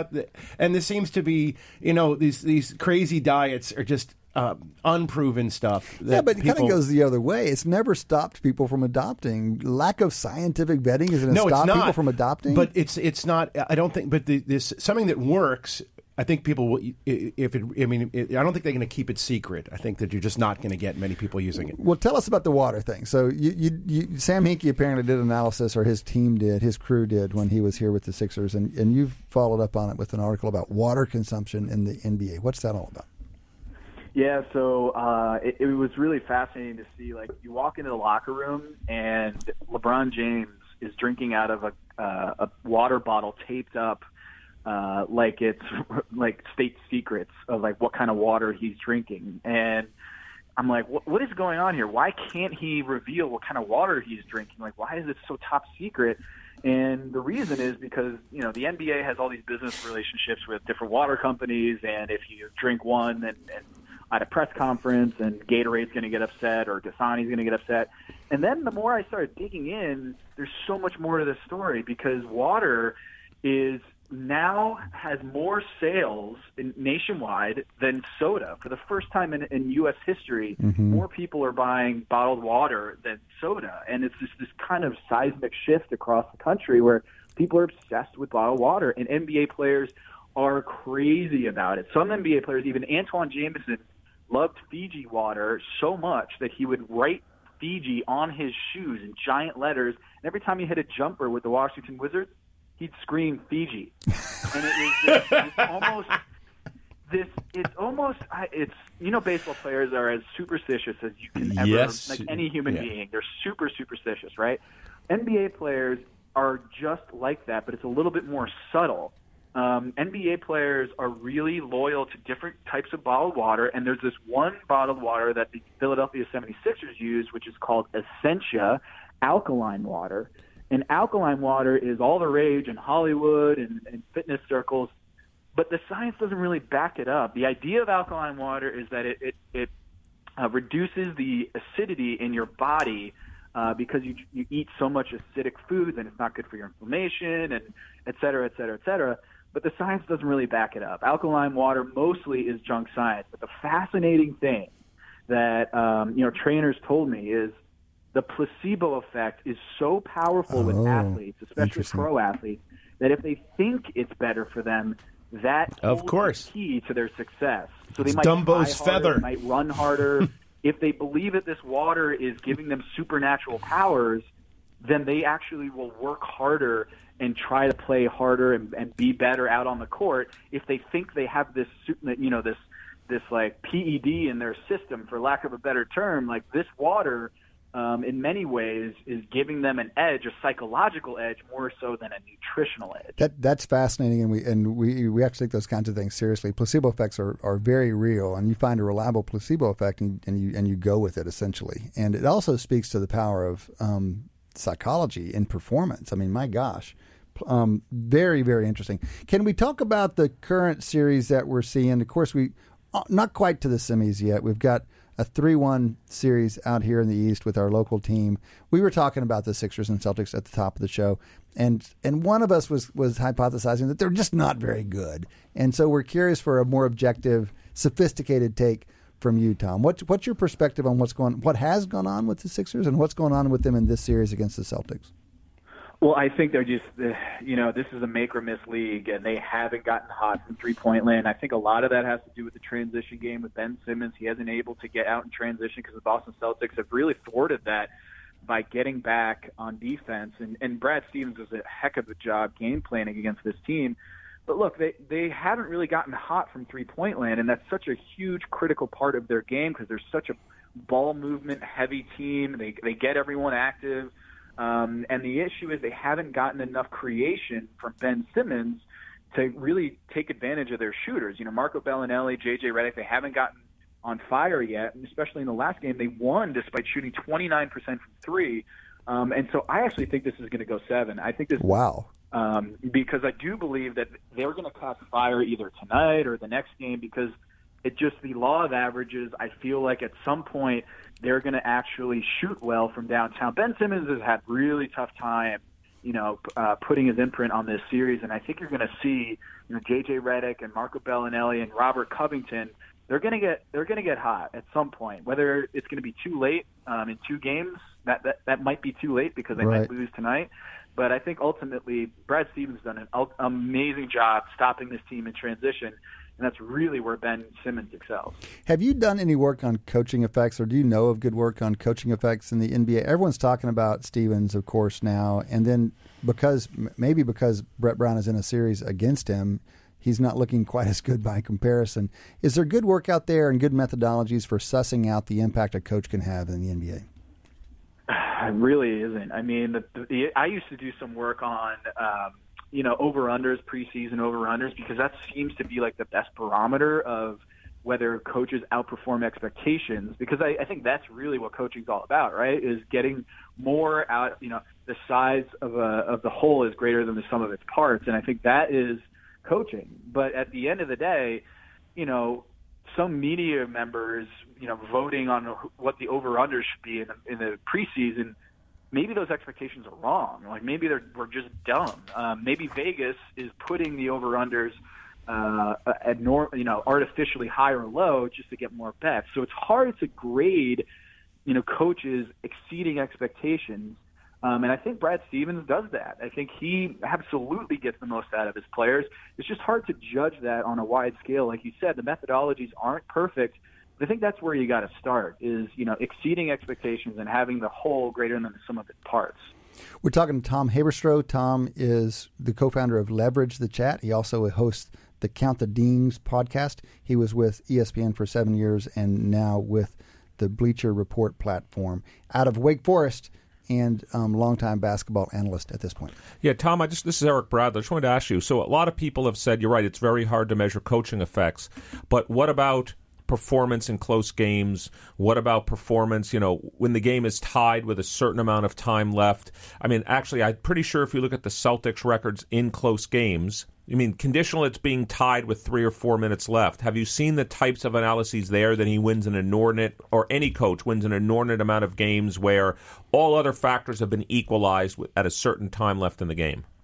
Yeah, it's funny you mention that because when Isaiah Thomas was traded for Kyrie Irving, I had talked to a Celtics exec, and I said, I think this team might be worse next year simply because they exceeded expectations in crunch time last year. Like Isaiah Thomas and the Boston Celtics were exceedingly good in crunch time, in clutch situations last year, and I just thought the Pythagorean win-loss was way, way lower than what they should have been.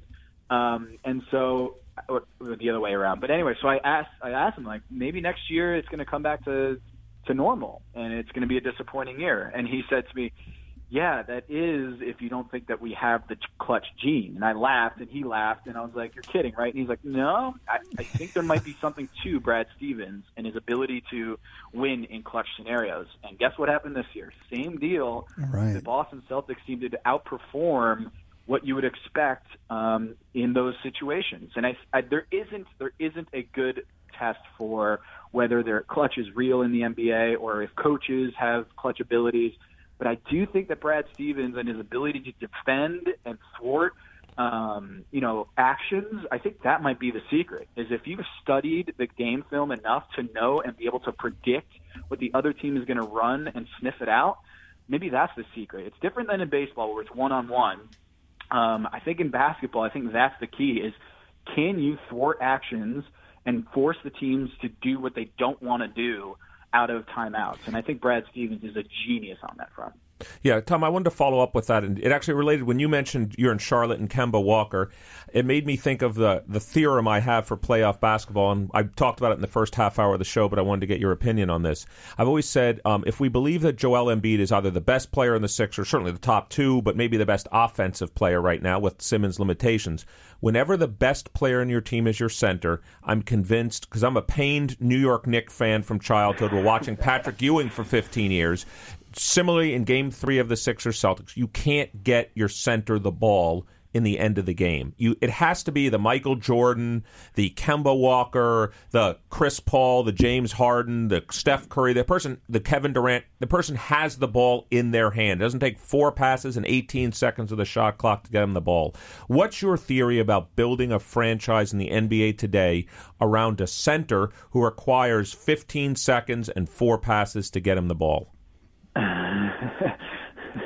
It does sound like you were a tortured Knicks fan.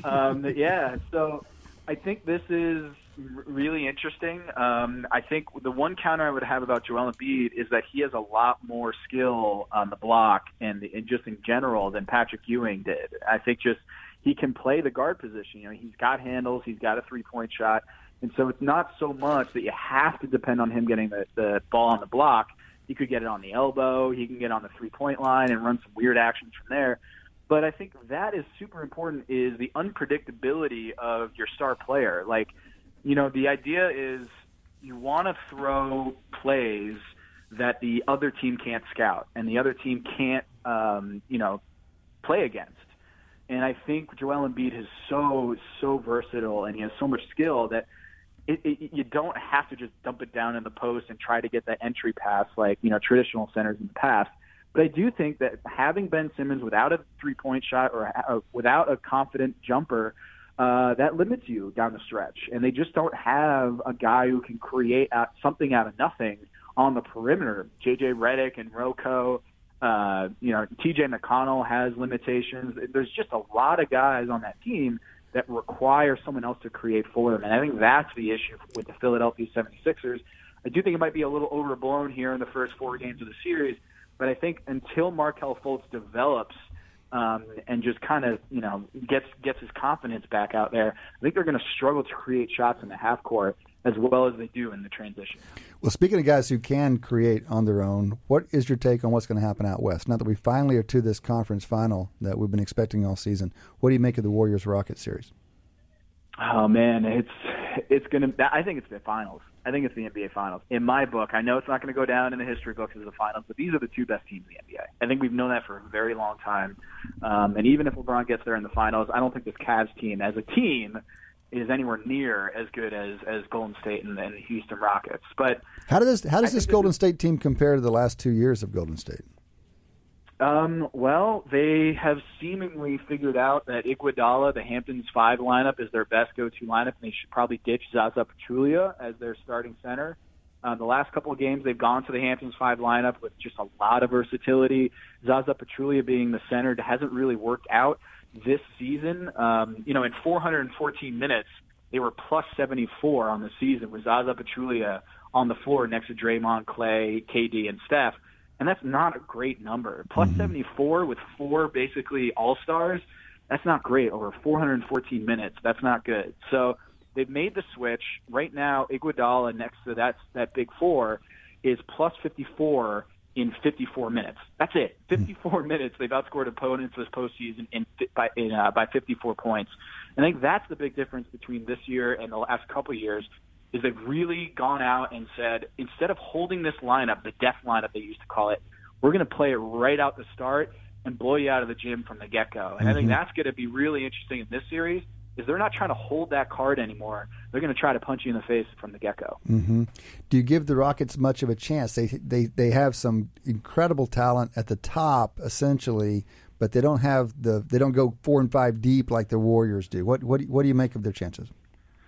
Yeah, I think it's going to go 6. I think I have Warriors in 6 in this series, and I could totally see this going 7 or even the Houston Rockets winning. And I think you hit it right on the head. It's just too much star power. I mean, you saw with the Toronto Raptors, what matters is how good is your best player. And right now, the Warriors have 2 MVP candidates on their team. And yes, Chris Paul is super good. But he's undersized, and I think in the playoffs that can be a little bit more limiting than, say, in the regular season. Chris Paul was unbelievable last night. I mean, watching him play with confidence in the fourth quarter, just burying the Utah Jazz was a sight to see. 41 points, 10 assists, and in most Chris Paul fashion, 0 turnovers. It really is going to be an amazing series to watch. But I will say I want to see who Steph Curry guards in this upcoming series because he's not going to guard James Harden or Chris Paul full time because he's going to get really, really tired. He's going to get run down in the same way that the Cavs tried to exploit him 2 years ago coming back from the MCL injury. So if you want to learn more about that, go check out Bleacher Report, search my name, and go read about Steph Curry being back with this MCL injury because that's a big question mark is how much energy will he have offensively if he has to guard Chris Paul or Eric Gordon or James Harden because that's the ticket. If you're going to beat the Warriors, You got to grind down Steph, and right now he's playing pretty well. He looks okay. He doesn't look great, but I think most teams, when you go against the Warriors, you have to find a way to grind down Steph Curry on defense and exploit that, so he doesn't have the energy or the force on the offensive end to do what he does best. Right. Well, you've given us a good thing to keep an eye on as that series unfolds, and perhaps one of the keys to that series. So we appreciate that. Tom, we're going to let you go. Thank you again for joining us this morning. Thanks so much for having me. That was Tom Haberstroh. Tom is co-founder of Leverage the Chat. He also hosts the podcast Count the Dings. You can follow him on Twitter at Tom Haberstroh. Haberstroh is Haberstroh. Tom calling in this morning from Charlotte, North Carolina. That is 3/4 of Wharton Moneyball. We still have a quarter to go. Come back and join us after the break. Welcome back to Wharton Moneyball. Deion Simpkins on the soundboard this morning. Associate producer Deion Simpkins. Oh, it's a delight to have Deion around here. Bringing us out of the bottom of the hour into the last quarter of the show. This is Cade Massey hosting Wharton Moneyball this morning with the whole crew. Shane Jensen, Audie Weiner, Eric Bradlow. Just off the phone with Tom Haberstroh talking basketball analytics. Rolling into the last half hour. Open lines here. You can join the conversation. 1-844-WHARTON. 1-844-942-7866. Email us, businessradio@SiriusXM.com. Or add us. @WMoneyball is the handle on Twitter. You can send us questions. You can poke fun, whatever you'd like to do up there, or just follow. You can also give us over-unders. We'll wrap the show up here in a little bit with our over-under segment. Between now and then, a few sports to check in on, guys. I understand they played a baseball game in the American League East last night. They did. Didn't go so well. Well, I mean, it was actually a great game, but yeah. So your teams are now tied after the Yanks run on, what, a 16-1 run? Yeah. This is insane. Something stupid. Yeah, well, they were 9-9. Yeah, 9-9 to 16-1 gets you to 25-10. Wow! So this is, I think, the best. I mean, I think 17 the Red Sox games. started out something like 16-2 or something like that. Right. Well. So they kind That's of correct. flipped basically. But I read that this was the best 17 game. Of course, they cherry picked the length of games, but best 17 game streak since 1954 for the Yankees. I mean, Yankees, it's not nothing. Okay, so they played this game last night. I saw the dings by Stanton. Yeah, Stanton just tossed out impressive. 2. One to the opposite field at like 112 miles an hour. It was a little slap. It was like a little cricket. It was like a little cricket shot. Yeah, 112 miles an hour. And the other one to left was like this complete line drive. He had just almost came over the top of the thing. So that gives Yankees their big four have combined for almost 40 home runs. Remind us who the Judge and the big Stanton. three Tell are us Judge, Stanton, and Sanchez. They're the big three. Okay. Gregorius has 10. Yeah. But the whole league is just going out of their minds with home runs. Yeah. And home runners, strikeouts. And strikeouts, apparently. Home runs and strikeouts, well, exactly. and no-hitters in particular. So we're going to come back to that. But there were a couple of no-hitters recently, and they seem to be on the uptick this year. They bounce around a fair bit year to year, but this seems to be a no-hitter kind of year. But where are you now? If you were going to pick the AL East race with these two juggernauts tied, flip a coin. Coin toss from Shane. I mean, it's hard to bet against your own team. But I think it's going to be a wonderfully intense season. I mean, the game last night was a fabulous game. The lead changed. Well, at least it went from tied a bunch of times. It was certainly close at the end. There were lots of runners on. There was great, exciting pitching. It was about as good as you can watch a baseball game, I think. Of course, I'm particularly fond of the result. I think Eric would agree. Yeah, so the thing I don't know about the Red Sox as well as I know about the Yankees is that when I look at, forget just home runs, when I look at I'll call it the slugging percentage opportunities for the Yankees, it just seems immense, just top to bottom of the lineup. To the Red Sox, I mean, we all agree Mookie Betts is an unbelievable baseball player. Do they have that same, I'll call it 7 or 8 guys that could end up with an ops like 900 and above? I don't that think the Yankees they're quite do? the slugging. Like, they're not these big kind of... I mean, I guess the Yankees, I think, fit more the prototype for this new era of home run or strikeout type thing. I think the Red Sox don't fit that mold as well. They have a little bit more speed, though they do have several sluggers. I think... the Red Sox might kind of have an advantage over the Yankees slightly in terms of starting pitching and the depth of kind of that rotation. Though, I mean, with David Price perhaps injured now, maybe that goes away a little bit. No, I mean, I don't think anybody has what the Yankees have as far as those like home run hitters, like 5 or 6 of them in a row. So in service to the rest of the country, let's at least acknowledge what else is going on. So, for example, the next 2 best records. So the Yanks and the Red Sox have the best. They're tied for the best record in baseball. The next 2 best, one team, not surprising, the Houston Astros, but the other, the second best, the third best, because the first 2 are tied, the Arizona Diamondbacks. What's going on with the Diamondbacks? They're leading the NL West. And that's obviously a surprise. I don't know what you guys think about their ability to maintain that. I don't know what your guys' ability is to name some Diamondbacks. But I watched the series. They played against the Phillies. Didn't we see that game? They were completely crushed the Phillies. Yeah, right. crushed and the Phillies are also a surprise. Phillies are a very big surprise. No one predicted this. I mean, they're getting lots of good hitting. But at some point, though, I know it's only 35 games into the season, but let's stay with Cade's point about the Diamondbacks.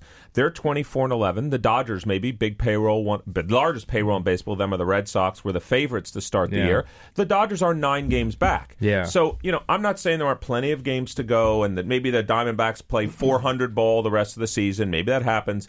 But at some point you start doing math of you're almost 10 games back. We have to play 600 ball if they play 500 ball. They've been playing 400 ball. Why do we think they're going to play 600 ball? And especially with LA having so many injuries. I mean, they've just had kind of a catastrophically unlucky year. Seager, they're in trouble. Yeah. Yeah, and I mean, they haven't had any Turner services all season. The other thing I noticed, which it relates to Cade, your point earlier, which is when you look at the Yankees and the Red Sox at 25-10, which is obviously they're both playing over 700 baseball. You start to say to yourself, well, the good thing about baseball and every sport is that in team sports that there's a winner and a loser. So the average has to add up to 500. Unless you're soccer. Given that let's forget ties for a second. So given that you're adding up to 500, someone has to be accumulating all these losses. So when I was starting to look at the standings last night, first of all, we have an entire division, the AL Central, with nobody above 500. That was the one thing. That was the first thing I noticed. The second thing I noticed is 18 out of the 30 teams, it's not much above 500, but it is, 18 of the 30 teams have a winning record. So that means it's not 15-15, which would be on average. It's 18-12. And if the season ended with 18 teams with a winning record and 12 with losing, that would be pretty abnormal. The other thing is we have an all-time, if the pace continues, I mean, the Cincinnati Reds are 9-27. They're playing .250 ball. Yeah, that takes you to 40 and 120 for the entire season, which would be like 62 Mets. Awfully bad. What's the They're the worst. That is the worst. How many wins? 40. Okay, 40 or 41, I just don't remember. Wasn't there like a Tigers team like in the last 20 years that came really close to that?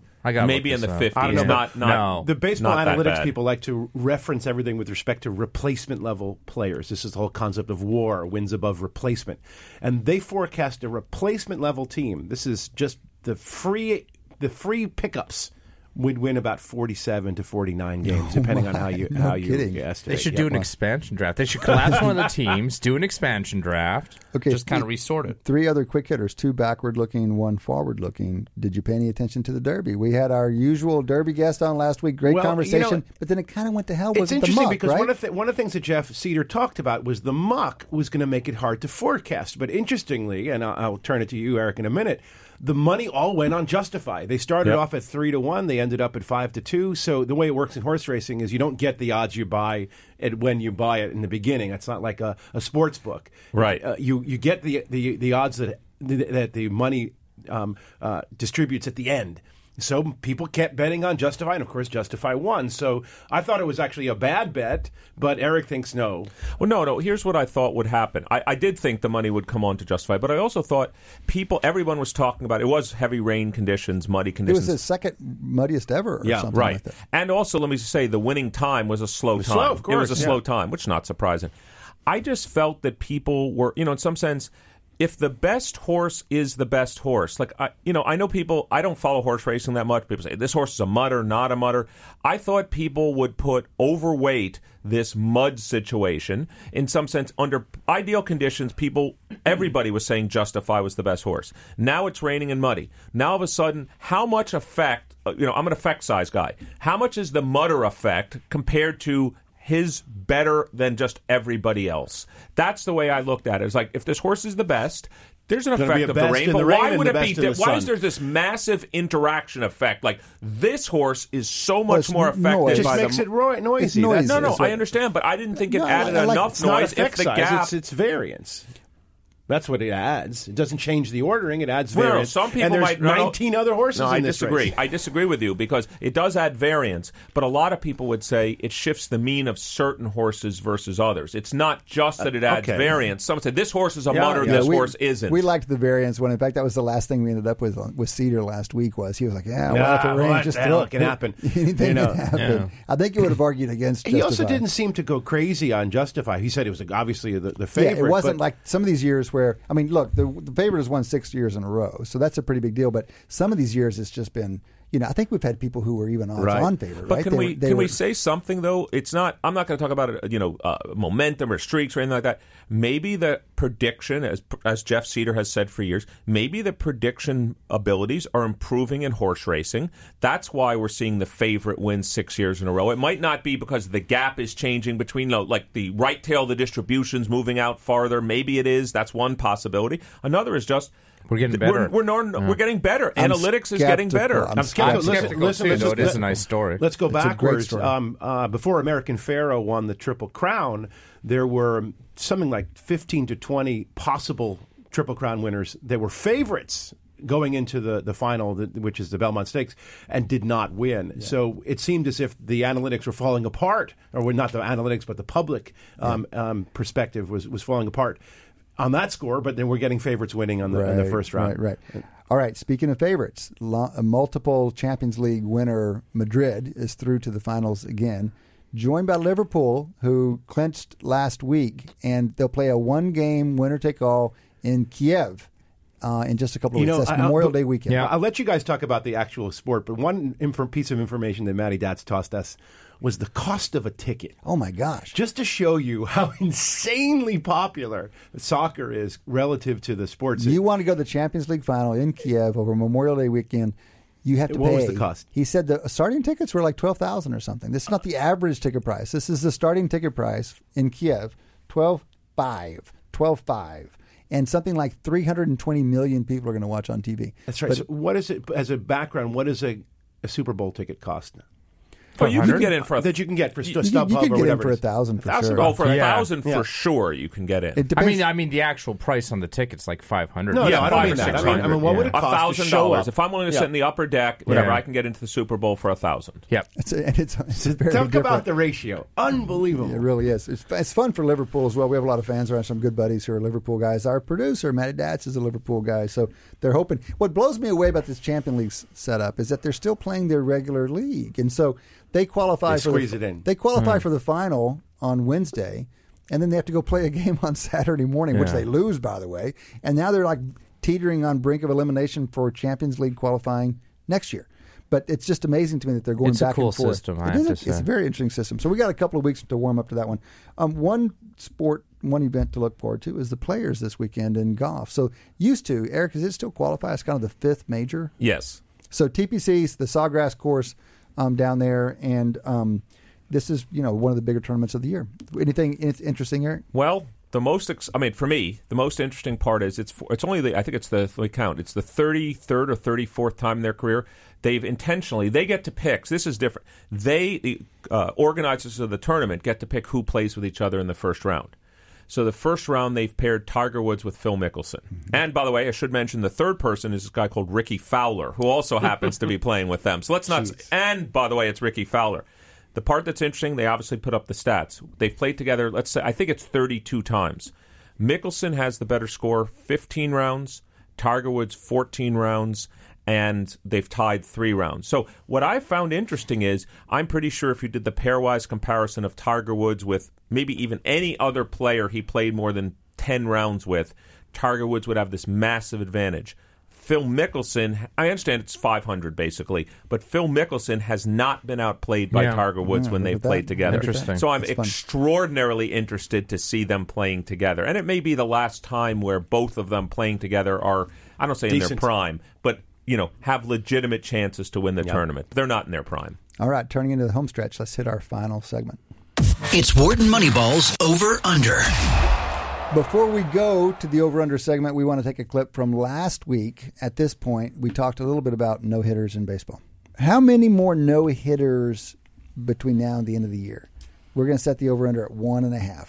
I'm actually going to take a bold position and go over. Okay. I don't know if that's bold, but I'm actually going to go over, and that's predicated on what I'm seeing, which is a lot of really extraordinary pitching. Yeah, and I mean, again, this sort of strikeout versus home run thing, I think it kind of lends itself to no-hitters, to be honest. And we didn't qualify it as an individual pitcher no-hitter. It could be just a team no-hitter. And how many of those do we have? Those happen. Those They're are happening rare. more and more. They are rare, but the idea is that a guy has a no-hitter through the 7th, and you're just not adverse to just taking him out. All right, so how about that? A little tooting of our own horn. I suppose it is not too bad because Adi calls out this multiple pitcher no-hitter thing. Which happened. And then it happened. Bam. So it's going to happen. It's going to happen. It's going to happen this week? Is it going to happen this week? Or Forget Forget about the rest of the season. It took 1 week. We now had a no-hitter last night. I mean, we're already at 2. Braxton was the traditional kind. Yeah, except for Canadian soil. Canadian soil. Second Canadian ever, first time on Canadian soil. And the last 2 pitches of the game were at 199 miles per hour. Yeah, I saw, in fact, that he pitched, his fastball was faster every 3 What innings. did you say? 100, two comma pitches. 99, he means. Oh. Not 199. 199, I assume. He is apparently one of these guys who, when he's on, throws faster as he goes through. So he was almost 2 miles an hour faster in the last 3 innings than he was the first 3 innings. Nolan Ryan was the same way. Yeah. When he pitched his 7 no-hitters. So, by the way, we've had 3 no-hitters, and they've been on 3 different countries in North America because the group no-hitter was in Mexico. Eric, you want to guide us in the last few minutes on over-unders? All right, so let's continue on with baseball. To start with baseball, this is something I'm glad Matt Datz put it on our sheet because this is something I was going to ask anyway. Let's start with the Red Sox and the Yankees. We've got over-under 200 wins combined. And just to let you know, they're both on pace for 117 wins. But they do have to play each other 15 more times. So someone's got to lose those games, and someone's going to win those games. So how would you do right now, over-under? I'll start with Shane Jensen, our baseball guy here, and Adi's baseball too. But Shane, I'll start with you. Over-under 200 combined wins. Under. Definitely under. Definitely under. I don't think. Yeah, they're not going to be. Damn, they're going to beat damn. They're going to beat up on each other too much. Toronto's actually a very good team that's in their division as well. And I know this has happened in baseball history that you've had 2 teams from the same division go over 100 games. But I think not with the current kind of unbalanced schedule. Just to help you before you go, Kate, by the way, they each have 127 games left. If they play 600 baseball for those games, that gets them 75.2 more wins, which gets them to 100. So just to let you know, we would have to make a prediction that they would both play 600 ball for the remaining of the season, which is obviously a 97-win pace, which when averaged with their 117-win pace gets them to 100. So, Kate, what do you think? I'm just going to school on what you guys are saying. I have nothing to add here. Adi? Okay, well, I'm only disappointed because I agree with Shane, and I was hoping for a little controversy. Also, I'll add in one more thing, and that is the American League in general has a lot of very good teams, and I think the American League East in particular, and so they'll be playing each other a lot. And also, just priors. It's a very rare event, and so you just got to shrink back to unlikely. And I mean, what you would need is a lot of really bad teams kind of essentially contributing. And I will say that, though, I was right about the Detroit Tigers. 2003, they lost 119 games. So they only won 43. 43 and 119. Okay, so that's very close. By the way, I'm taking the over. All right. I'll give you one thing. Fangraphs. This is how I would answer the question. I'd go to Fangraphs. Their projections: Yankees 100, Red Sox 99. Oh, so we're right there. We're right on there. the number. I'll take the over. Why not? Let's now move on to basketball. Actually, we got a prediction from Tom Haberstroh, but let's get one from you guys.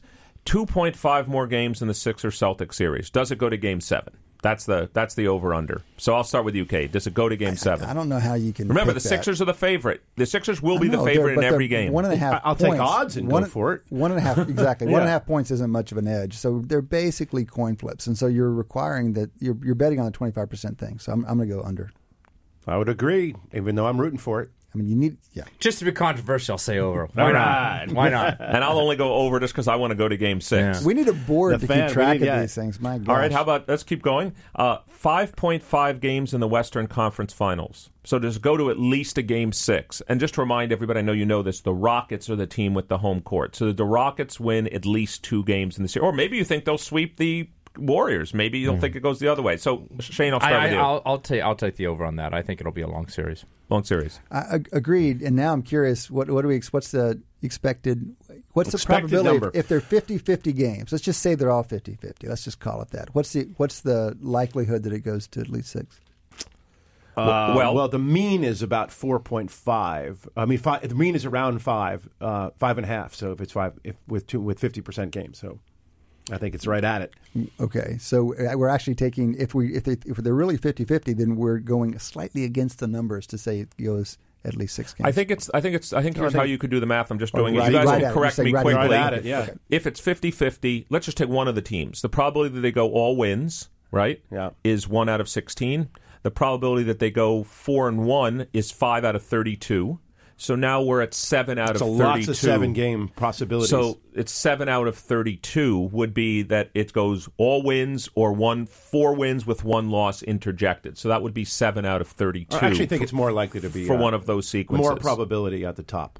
Definitely more probability But at the there's top. more tail to the left, so the average dunks down below 6. But I think more of the probability is at the top. Okay. Yeah. Okay. Well, that's where I'm going. So as where well. you guys? You're going over? I'm going over. Over. Yeah. And I'm going under. I think you've gotten the Warriors really angry, and you're not going to like the Hulk. No you're one not likes going to like me angry when I'm angry. Warriors. I'm Okay. going under. Angry Warriors. I like Warriors I don't know. 4-1. The Haberstroh conversation leaves me skeptical about Curry's condition, and that's a player they can't afford not to have at top.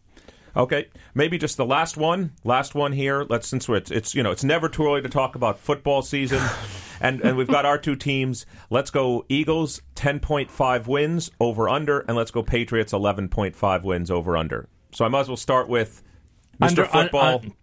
Eagles under 10.5, Patriots over 11.5. Oh, what a homer! Well, I mean, I this guess is Pat's guy. I guess I'm throwing my hopes and dreams into this too. I don't know. Well, you also have to say who in the AFC East has gotten markedly better in any particular way. I mean, when is the last time the Pats didn't get 12 wins? How many of the last 5 years? It's been a long time. Yeah, exactly. So odds are, unless Brady breaks down. Yeah. I mean, even the year Brady was out for the whole year, they still won 11-5. Yeah. Cade, what do you have? Over, under, which one? I'll go over on the Pats, and I'll go over on the Eagles. Okay. I'm a believer. Adi, any beliefs? I'm going to go under on the Pats. Oh. I'm still betting against Tom Brady. Well, you'll eventually be right. And then I'm going under on the Eagles. I'll take over on the Pats and under on the Eagles. All right, we got to start keeping score, fellas. This is just cheap talk at the moment.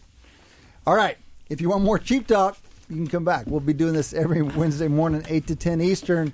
For Eric, Adi, Shane, this has been Cade Massey. Big thanks to Deion Simpkins, to Matty Datz, and to the listeners. You guys come back and join us next Wednesday morning. Between now and then, enjoy your sports. For more insight from Business Radio, please visit businessradio.wharton.upenn.edu.